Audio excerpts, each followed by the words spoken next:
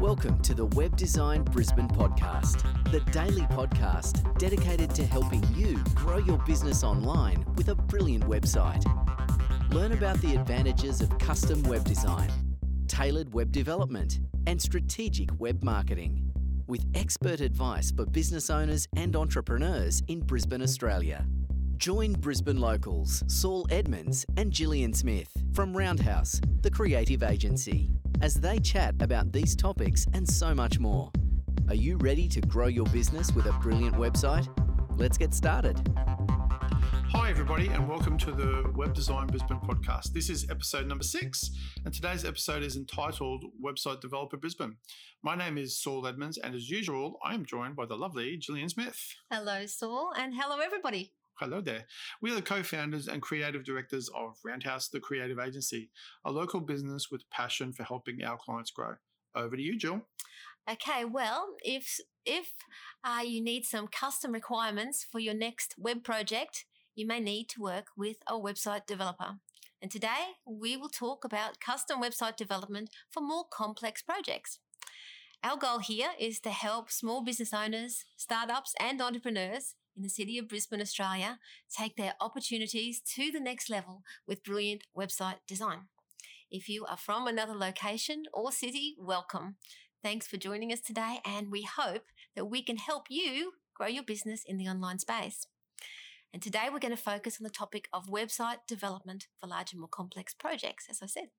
We'll take a look at the process and stages your website developer will move through as your website grows from an initial concept into a fully featured website live online. Okay. Yeah. So we've got there's 6 stages generally. This is a broad overview. 6 stages of website development. So let's get started. What are they, Jill? Okay. Well, first of all, Saul, what can you tell everyone about the first stage, which is discovery and planning? Discovery and planning is exactly what it says. There's, I guess, the majority of people who need to have some sort of more complex website development. They obviously won't know exactly how that's going to be built. There'll be a minority of people who've already done a lot of research into how that should be done. But initially, most people don't. So the first thing that needs to be identified is you need to actually discover the goals of what you're trying to build, like what really the end goal, so you can reverse engineer how to build it and what will actually be the best approach to build it in terms of the level of complexity, the best and most optimal way to actually do that, what platform you're going to use to do that, and then also the planning around how to get there, especially generally speaking, the bigger the project, the more moving parts it has. So the more organized you have to be to make sure that all those parts fit together like one great big puzzle. Okay, well, the second stage of a website development process involves design and UI coding. Now, what can you tell us about design and UI coding there, Saul?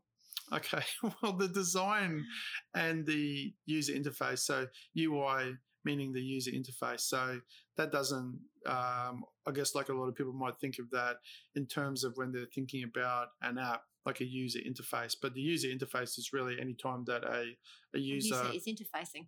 Well, yeah, pretty much. Yeah, that's and that's any sort of site or anything that's on a screen that somebody is engaging with in some sort of way.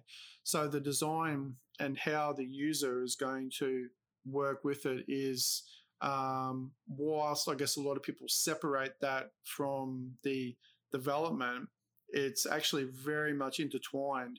That's why if we've got any sort of custom project, I know other people might work a little bit differently, but we never start with the development itself. We don't dive straight into that. Whilst we identify how it needs to be built, the design and the user interface needs to come first in terms of creating visually how it's going to look, because that's despite how well it's built, if it doesn't look great and suit the purpose it's meant to suit, then often people won't actually go further. So when do wireframes come into this process?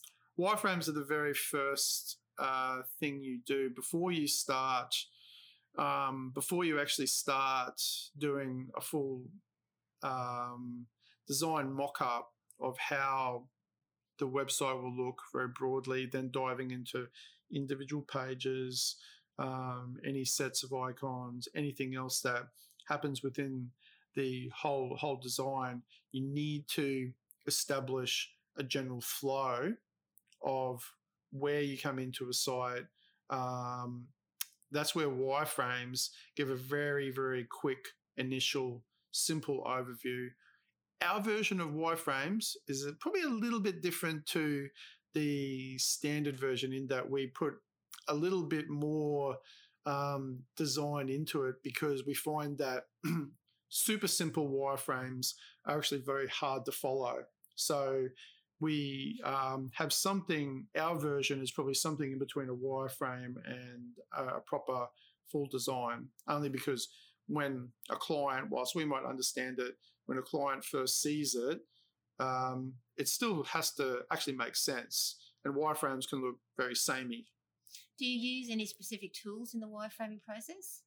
Yeah, we do. Well, we initially just use the Adobe suite of tools that I guess most designers use, like Adobe Illustrator and Photoshop and so forth. But there's a range of other wireframing and prototyping tools that are out there. Adobe has one as well, but we use one in particular called Marvel that we find quite good, that is used then across website development and apps as well, that we find is really good to be able to show that first result design of a non-working prototype before we go to development to a client. Okay, well, that brings us on to the third stage of website development, and that is the development itself, the actual website build. Now, take us a little bit through that process, Saul. Okay, so we've already got those first two steps, discovery and planning and design, are generally common across websites and apps and anything where you have to design and develop something. The development stage comes after the design and UI has been fully approved, which sometimes will actually establish exactly how particular features in development are going to work. So that's why step number 2, design and UI, is so important. It's an innovation stage as well. Yeah, that's right. So it's not only design, but it's still a little bit of an extension of the discovery and planning too. Then when you hit development, ideally you want everything locked down in terms of exactly how it should be. For a smooth development process. Yeah. However, that doesn't mean development can't have a level of flexibility. In terms of talking about agile development, which is a term that's used quite widely, agile also then just meaning that whilst agile development has a specific process, agile generally meaning that once you hit development, if something occurs where you need to be a little bit more flexible, if it doesn't work how you expected or something's going to work better, then during the development process, which is usually very is the main bulk of the whole process. If you're doing custom development, then you've got a very large period where the client won't really see anything whilst things are being developed until they hit what we consider to be the alpha stage, which is the first opportunity where a client has to actually see what is being built. During the website development, how can a client sort of stay abreast of what's actually happening and keep up to date in a day-by-day or week-by-week sense of how their project is going? Yeah, so we would always give people, even if there's nothing really to see for some weeks, we keep people up to date as to what part of the process we're actually at, because the reality is, it's like if you were building a bike from scratch. You're building the tires, you're building the pedals, you're building everything. You might have the parts there, and as you start to fit them in and it starts to resemble something like a bike, or in this case then a website, really it makes no sense. it's not working properly. Parts are working, but it doesn't give a good impression yet because it's only half built. It's components. Yeah, that's right. It's a coming together phase. Yeah. Okay, well, that brings us to the next stage of the website development process, which is quality control. Okay, so how does quality control impact on everything at this point? Yeah, so quality control is ongoing.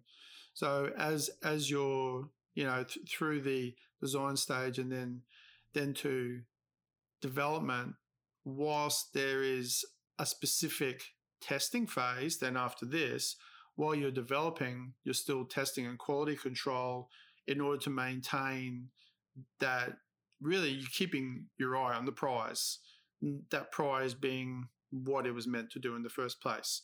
The goal, the big vision. Yeah, and referring back to the original purposes and things that you set as to be the brief for the project. There can be instances where things can sort of go off track and be not built another way, but they need to be kept on target. And really that just comes down to the people managing the project. And where does security come into this process? Website security. So website security is usually at the end of the project. Any site has a security certificate, but then all depending on the type of project. If it's a fintech, if it's financial type of app, the level of security is next level. But a app or website. But that's at the end of the process. Okay, well, the fifth stage of the website development process is user testing. Yeah. That's where it gets real world. Yeah, so that's right. So initially before it's given over to a client, internally people are looking at it and testing it anyway as being actual users themselves. But depending on what the site is going to do, it needs to then be in the hands of people who are going to actually be using it, or at least a group of people who are identified as people privately who'll have a private testing before it's launched publicly. You might also have, depending on the type of project it is, you might have a very controlled set of a release that is released to the public, but it's not the word isn't spread about it. So you've got a controlled small level of testing to the general public just to see what, but all depending on what the project is. And that brings us to the sixth stage of the website development process, which is launch. And even at launch, there's always a period of usually a month or two afterwards where there's still some level of testing going on to make sure that things, even if they've been, accepted and things are working okay, there's still always some level of just making sure that actually is the case. Okay, well, after launch, what comes next? Okay, so you've got maintenance of the site too. Ideally, a established brief for what that maintenance is going to be is great for everybody, for the client mainly, and then for the people actually making the website too. So everybody knows what is expected of them, what they have to maintain, what needs to be maintained ongoing, and if there's anything that the client can do, which is from a non-development point of view, for them to maintain, but just so long as everyone knows what that is. Okay, well, we hope that you've a little bit more about the website process. Remember, the goal of any web development process is to develop a robust, scalable, and state-of-the-art custom solution that will build your business with a measurable return on your investment. Yeah, and okay, guys, well, that's actually it for today. Thanks so much for listening. Before we go, please don't forget to rate, review, and subscribe to this podcast. We'd love to hear your feedback. We're on a journey to help local Brisbane businesses grow their opportunities online and exceed their goals. Thanks for listening, and we'll see you tomorrow. Bye. Bye.